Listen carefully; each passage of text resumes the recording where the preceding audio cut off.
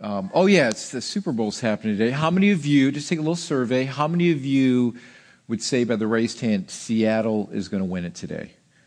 Okay. How many of you by the raised hand say Buffalo is going to win it today? Wait a minute. That was a dream I had last night. New England. How many of you are New England fans? Not many. Good. You're at the right church because we don't like New England here. How many of you say, I just don't care. I like watching the commercials? Okay, actually, there's more of you that are like that. Okay. There's a storm coming. Linus is the name of this storm. They're naming storms now. And Linus is the name of the storm that we're supposed to get. We're supposed to get a couple, maybe a foot of snow tomorrow. There's something wrong with that, Linus, for a storm. They need to change it. I think that because I think of Linus, I think of someone sucking their thumb and holding onto a blanket. That's not a storm. I think they should change the names of storms to really cool macho actors like Clint Eastwood's coming, right? Or Sylvester Stallone, the storm, or even better yet, John Wayne. How about that one? See, Ruth likes John Wayne. I did that just for Ruth because she loves. Ask her, Ruth, you love John Wayne? Oh, yeah. See? There you go. All right. So they need to change this. Well, we are, listen, this is actually the last message in the whole series we're doing in the Old Testament as we've been going through the whole Bible, looking at the major stories of the Bible. We've been going through a book called The Story, and what we're doing is what I'm hoping to do, and I'm hoping that you haven't faded off on me here, but that as we've been going through the Old Testament, this has helped you to get a better understanding of the Old Testament, because I know it can be intimidating, and for many of us, we're like, I start it, and then I just get bogged down, and I just go back to reading the New Testament again. And I'm really praying that as we've been going through the Old Testament, this helped you to kind of connect the dots, to put the pieces of the puzzle together, that God began a great work in Israel, that through this body of people, God would bring his Messiah, Jesus. And for us, mostly as Gentiles, we don't really see the importance of that in the Old Testament, but it is so vital. The foundation of our Judeo-Christian belief is founded in the Old Testament and what God was doing through his people, and that biblical prophecy is being fulfilled right before our very eyes. We see biblical prophecy fulfilled in the person of Jesus, that we know that through the Old Testament and through the prophets and through the Word of God, that Jesus is indeed the Messiah, the one that we should worship, the one we should give our lives to. And so what we're going to do is, this will be our last message in the Old Testament. We're going to jump into the New Testament. Next week, I'm really excited about next week's message too, because it really shows the coming of Jesus and how significant this was for you and I, and the timing that God used to bring the Messiah into the world to rescue his people from sin. So I'm hoping that you're keeping up with the story. I hope it's been a blessing to you. My prayer was that you would grow through this, that you would indeed go back and begin to read through the whole Old Testament as we just put the stories together and how they fit in the overarching story of Jesus Christ. Now, everything in the Old Testament is fulfilled in our Lord and Savior, Jesus Christ. And so we're going to finish with this message of Nehemiah, in the book of Nehemiah. And I love the book of Nehemiah. Nehemiah takes place really in a very sad part of Israel's history.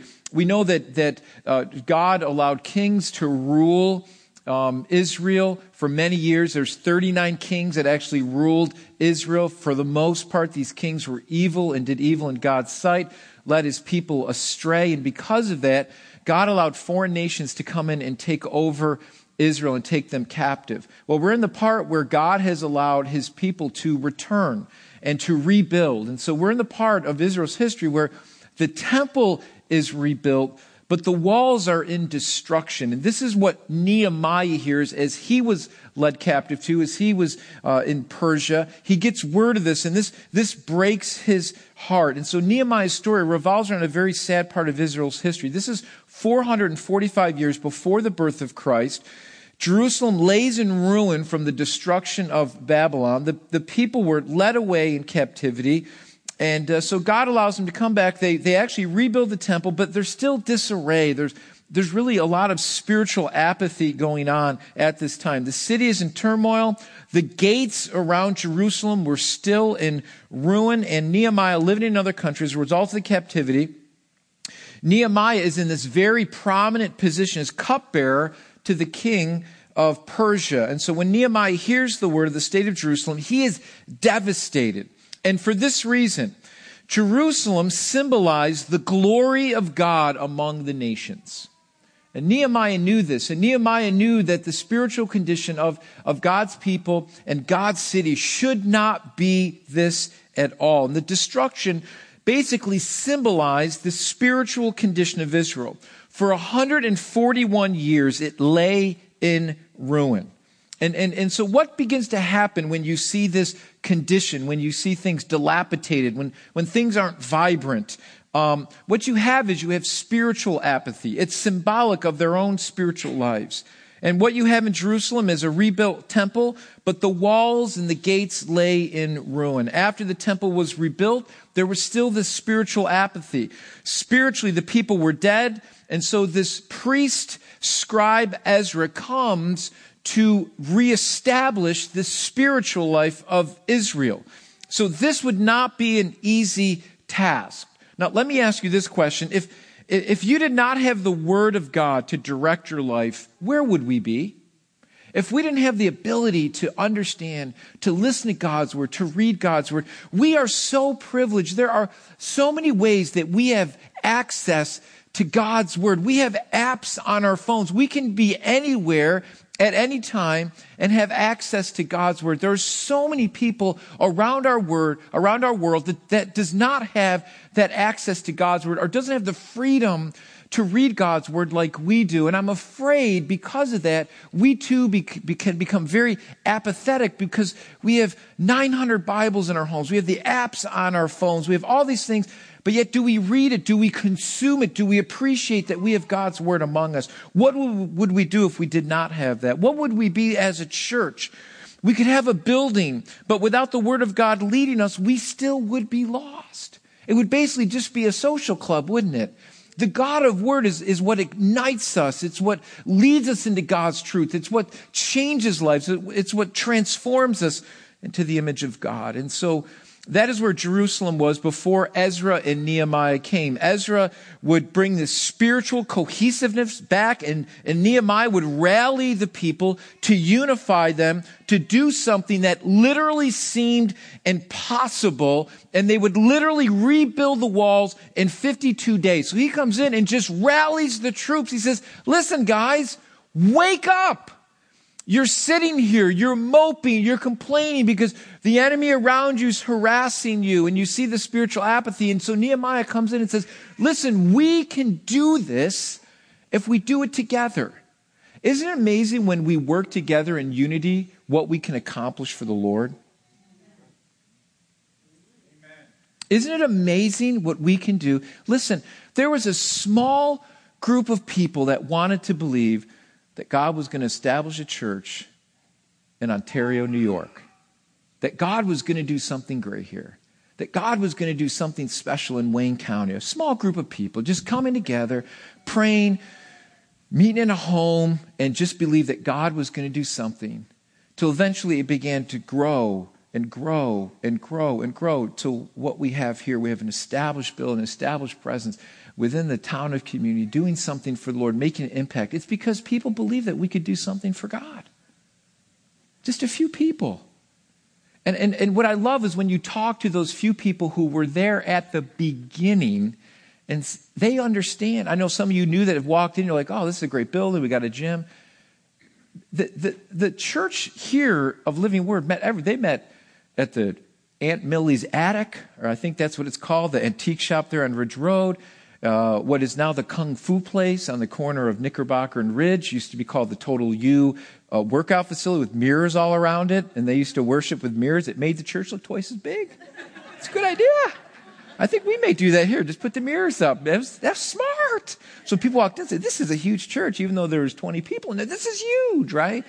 They met all over, but they believed that God could do something great in our community. And God is still working on the foundation of those who believe that God could do something great with just a few individuals who were praying by the power of the Holy Spirit that God would do something great in Ontario. And I'm just so glad to be part of that and to be continuing what God is doing through his people right here at Living Word. And so here, we have to ask ourselves, what is really the big deal about rebuilding the walls? Well, to Nehemiah, it meant that the people were in disarray.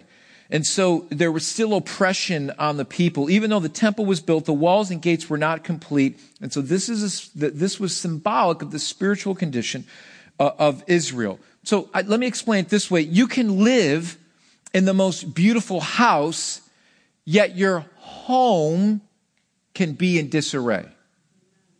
You can have a beautiful house, a physical, beautiful house, but what makes that house wonderful is if we make it a home.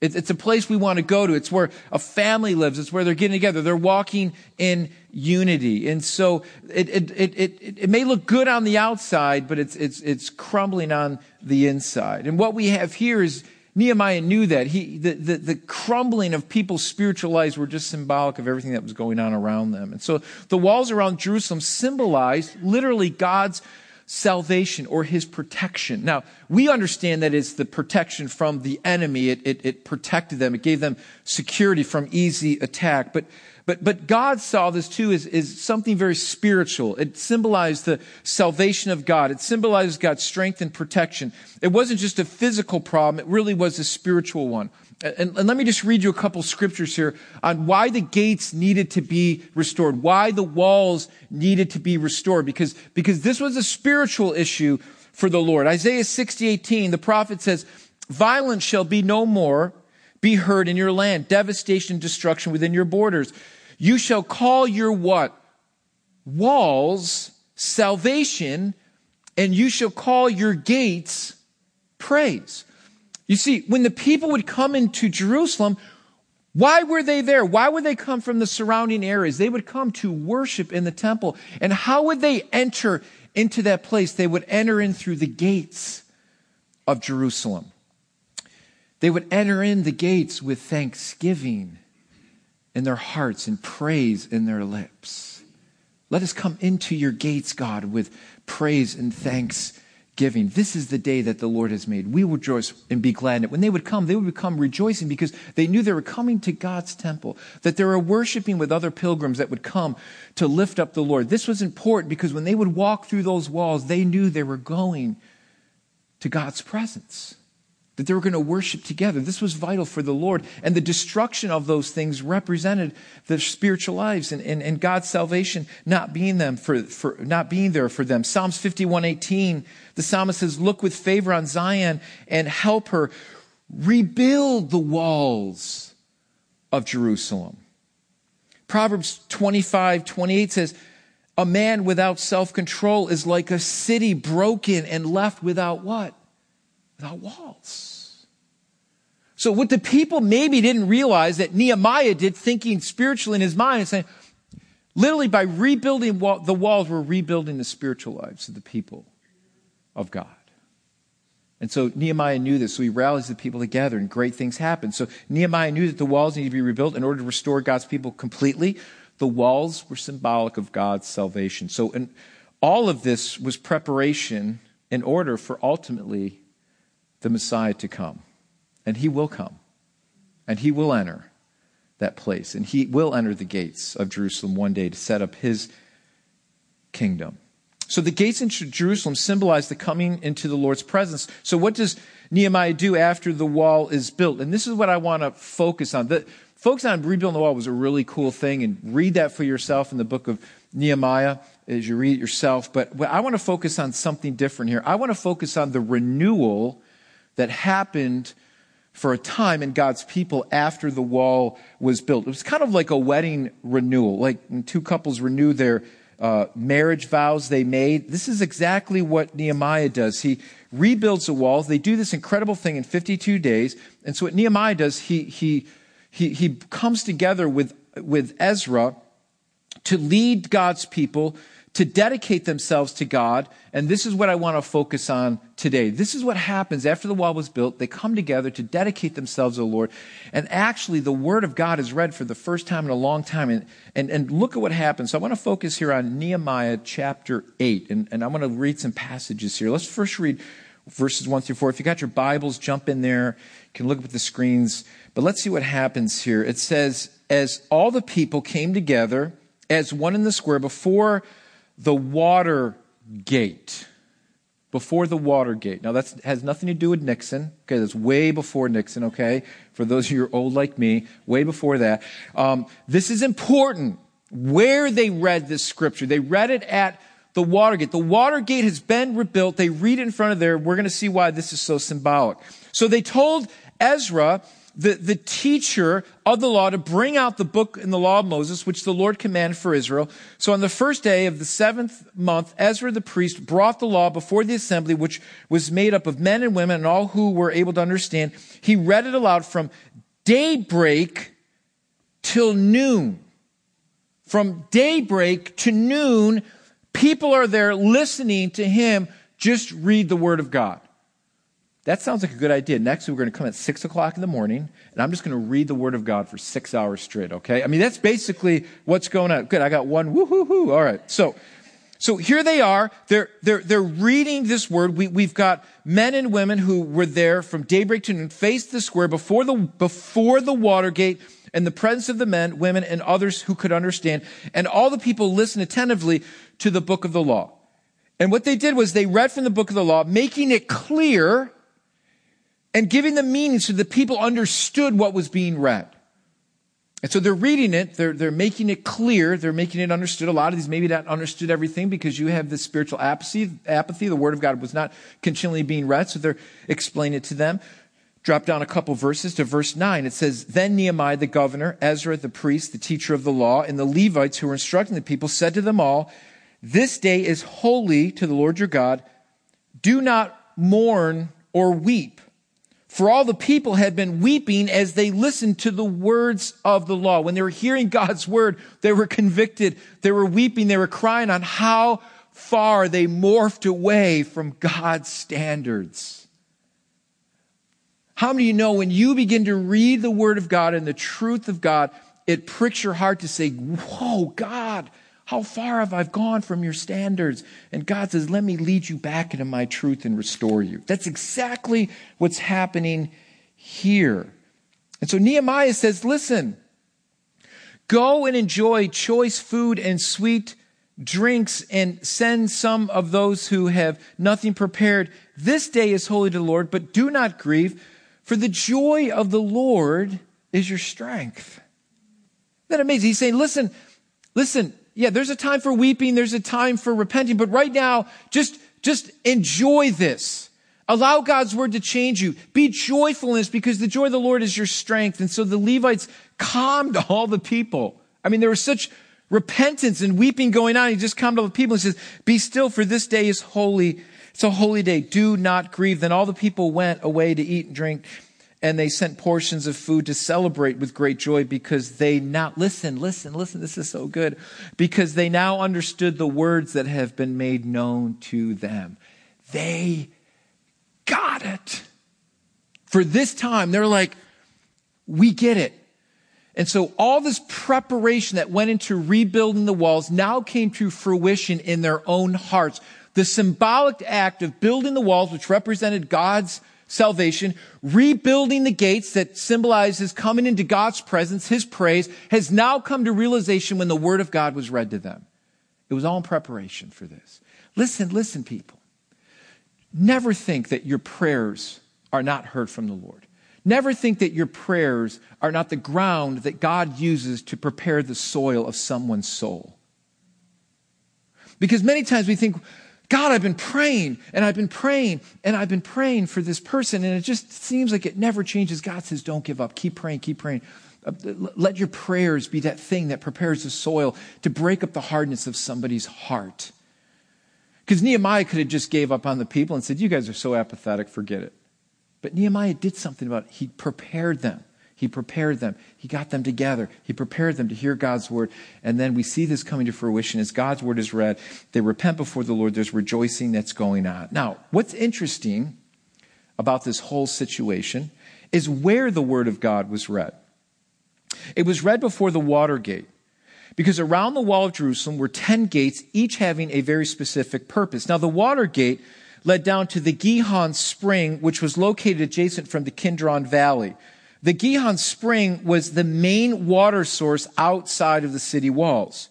And what is so significant about this is that they chose this place to read God's word by the water gate. The water gate, listen to me closely, the water gate is a picture of God's word and what it does in our lives.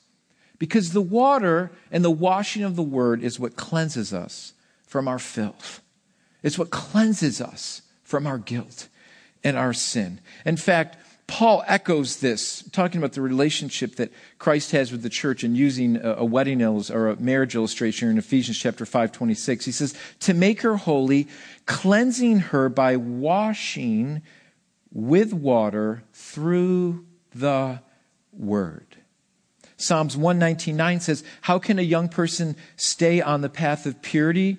By living according to your word, allowing it to wash us. This is a visual reminder that the word of God cleanses us, it restores us, and it rebukes us. See, this is what happens when Ezra began to read the word of God to the people of the Lord.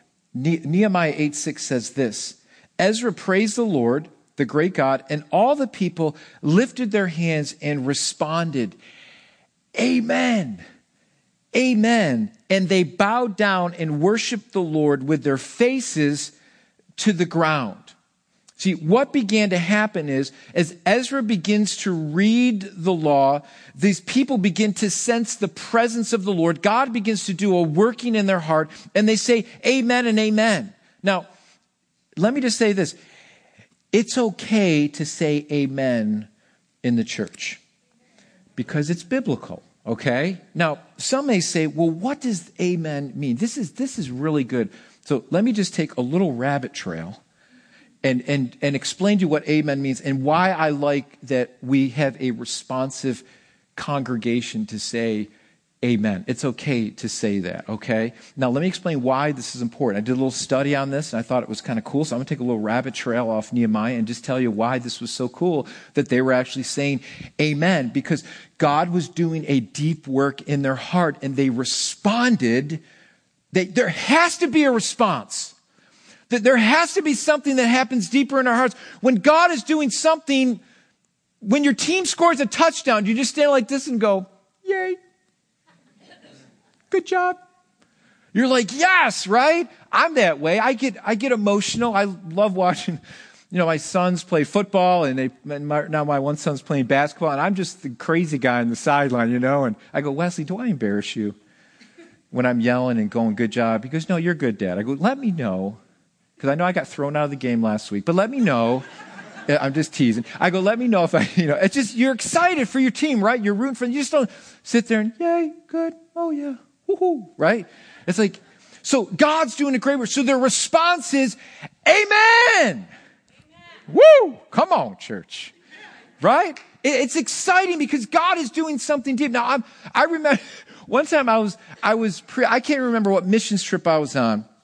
I was speaking in a church. I had an interpreter, and the pastor was in a chair behind me. I think we're maybe in Guatemala or Belize. I can't remember. And I remember the pastor was right behind me, small little pastor, and he was on the edge of his seat. And of course, he was amen in the interpreter. So I think the interpreter was preaching a whole different message than when I was preaching. But anyways, he was excited.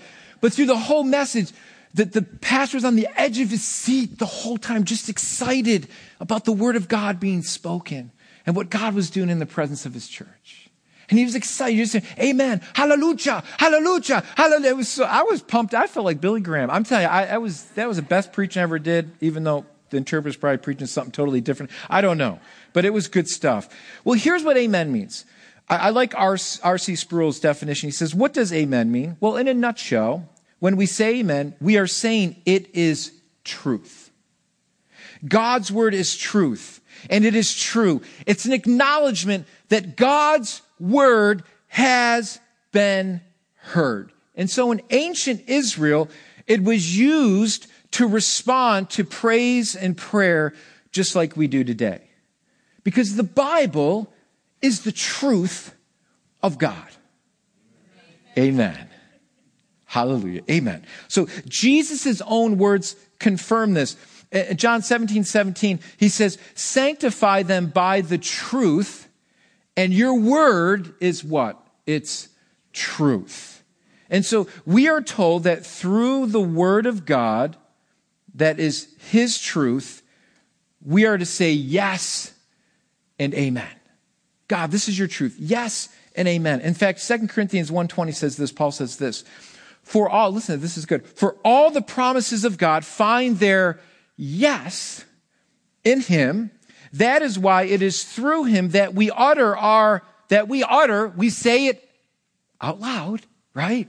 It's okay. We utter that. We say it. We speak it out. We utter our amens to God for his glory. So by saying amen, listen, I don't want it to be some calisthenic thing that we do that's just becomes something that's meaningless. But when God is doing something and you hear the truth, what we're saying is we're saying amen to God's truth. We're speaking out because we believe it is his truth. And we're doing it not for my glory, but for God's glory. Glory to God. Amen. That's good. God, you're speaking to my heart. Sometimes when someone's praying, I just keep saying, yes, Lord. Oh, that's good. Yes. Keep praying. Yes, yes, yes. That's good. Because it's speaking to my spirit. God's talking to me. He's zeroing in on my heart, right? Have you ever heard, if I'm listening to a podcast of another pastor, I'm jogging, usually I listen to it when I jog, and I'm listening to it, and sometimes I'm running, I'm just going, amen. Whoo, that's good, Lord. Speak, zeroing in right on my heart, right? Sometimes I'm crying. Sometimes I'm on my knee in the middle of Lily Pond Way, just crying out. No, I'm just teasing. But sometimes it's just like God zeroing in.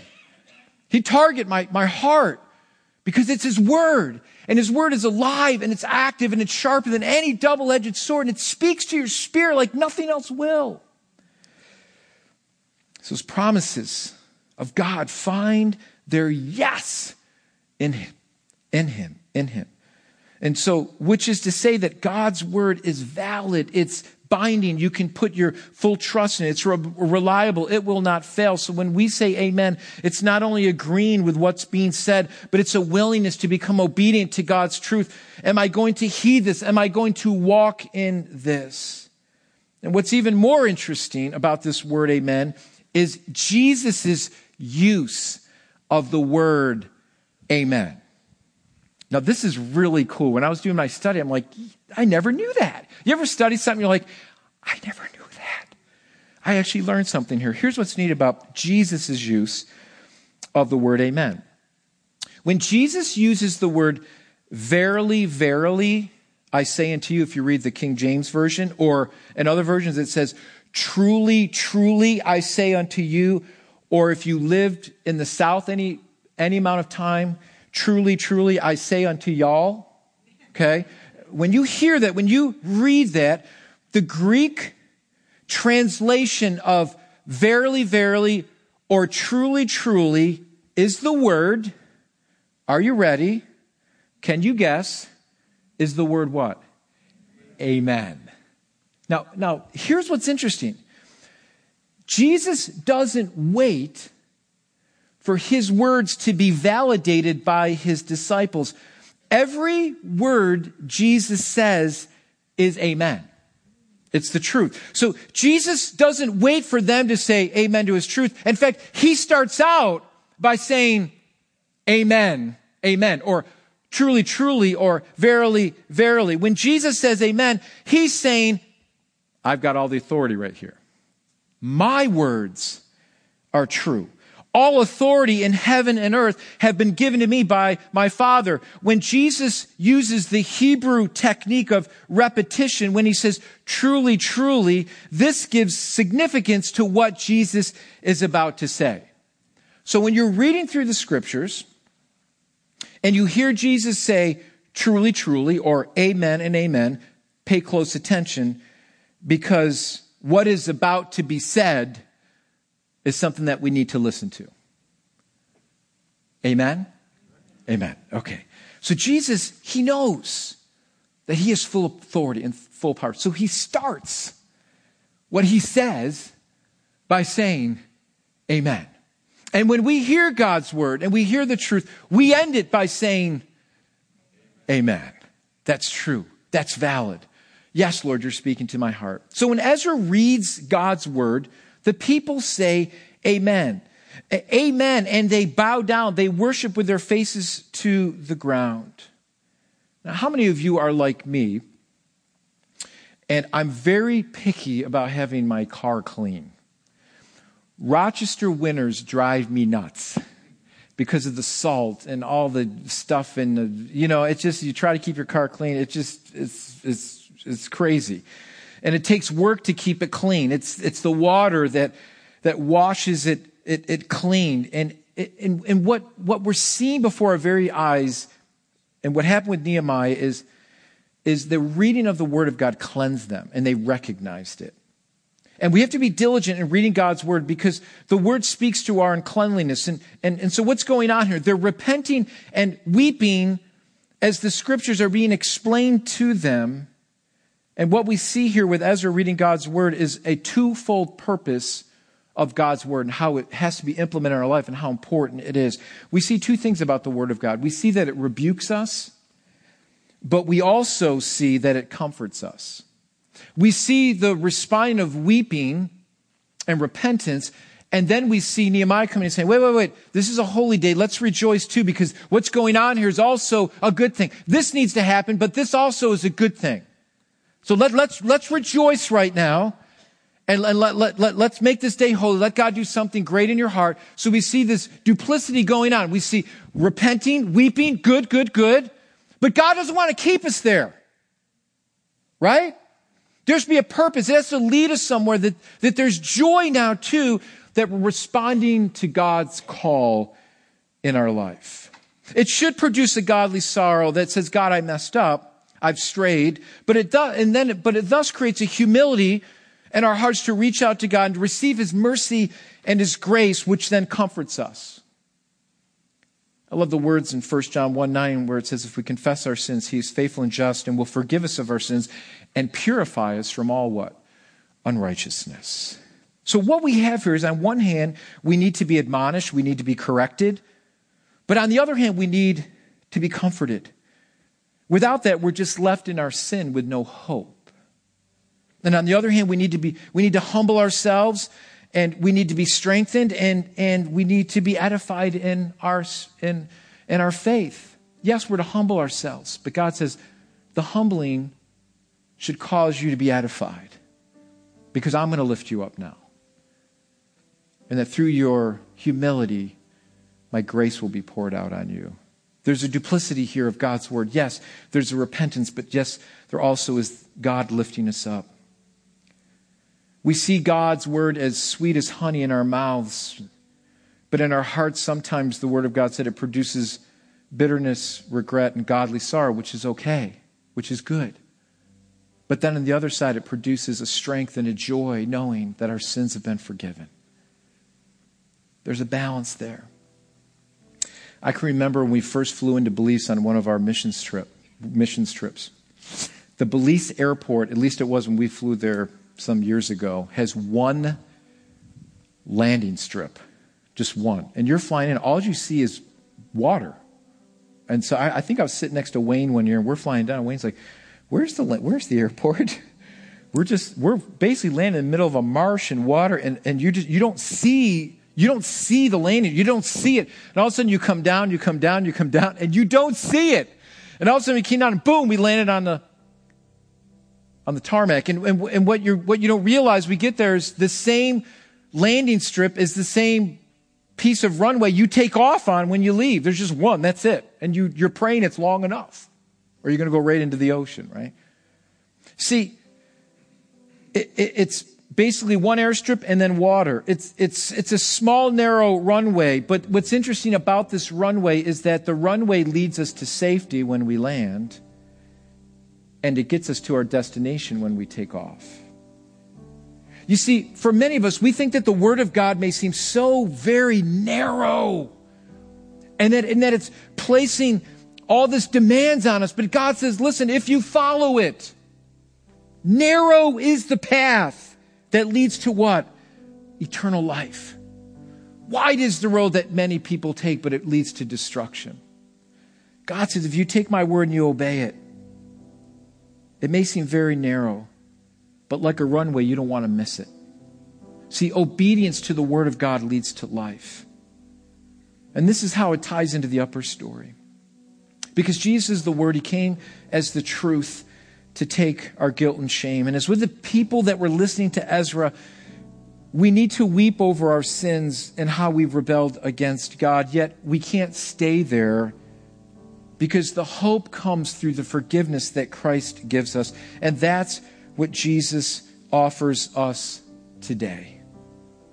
You see, Nehemiah can be seen as a type of Christ who left the privileges of his privileged position as the cupbearer of the king to come and restore a relationship that was missing in God's people in Jerusalem. Jesus Christ did the exact same thing for you and I. As being the way, the truth, and the life, Jesus came to restore the broken relationship that you and I have with God. It's spoken about in God's Word. His Word is truth. Every single word is God-inspired, the Word of God tells us. It's God-breathed. You can trust it. In the 33 years I've been following Jesus, His Word has not let me down. Now, have I let God down? Many times. But His Word has never let me down. And for some of us here, we need to get a new hunger for God's Word. A new ambition to read His Word, to allow it to saturate our hearts and lives. Let me just say this. Listen, we can spend a lot of money, a lot of things, doing this, that, reading a whole lot of self-help books, whatever it is. And I'm not saying all those things are necessarily bad in themselves. There's a lot of things we can spend our money on. There's a lot of things we can do in our lives to try to fix our lives and all the problems that are in our life. Let me just tell you this. If you boil everything down, it's a spiritual thing. It just is. Plain and simple. And the way we restore that is by getting to know our Savior, Jesus Christ. And I believe the more we obey God's Word, the more we are healed and that we are restored. That things begin to change in our lives. Does that mean we're never going to have difficult circumstances or trials in our lives? No, not at all. But what changes is now I have the Word of God and His promises to stand on. And I can say, God, your Word is yes and amen. It's the truth. And I don't know why this circumstance has come to my life. I don't know why I'm going through this trial, but I know that your Word is true. This is going to be my anchor. My relationship through Jesus Christ is going to be my anchor through this storm. And I need your Word to see me through, because I know your promises are true. That you will never leave me or forsake me. That nothing can separate me. Nothing can separate me from your love, which is found in Christ Jesus our Lord. Those are the promises of God that we can say yes and amen to no matter what we go through in our lives. We need His Word to cleanse us, to restore us, to heal us, but to encourage us and to strengthen us each and every day in our lives. And as we come before the Lord's table today, this is what we're remembering. Jesus, you provided everything for us that we couldn't provide for ourselves. You did it for us through your death. And we can trust you today. I want to encourage you today. Here's some steps that you can take to encourage yourself in God's Word. Listen, we've got God's Word for today, devotional things that you can use to help you in your walk with the Lord. There's a great Bible app called YouVersion that you can download, and they give you Bible plans, reading plans, yearly plans, devotional plans. It's just such a great tool, resource. I use it all the time. There's great ways that you can get yourself into the Word of God. Maybe get a partner with you to keep accountable to your Bible reading. You can do that also, and just say, hey, keep me accountable to my Bible reading. You know, just get yourself into the Word. That's the thing. That's the thing that's going to change your heart and your life. That's the thing that changed. The walls were great. They rebuilt them. But it was here. Once the Word of God was preached, it all came to fruition. Let's focus on this in the new year. Let's focus on what God wants to do in our heart. Let his word touch your heart. So as we come before the Lord's table today, as we just spend a few minutes just seeking Jesus' face today, what would God say to you today? What's God speaking to your heart? Let him speak to you through his Holy Spirit. Let him challenge you today. If it's repentance, let it be repentance. If it's you've got to find joy in God's word and you've lost the joy of reading God's word, let the joy of the Lord be your strength today.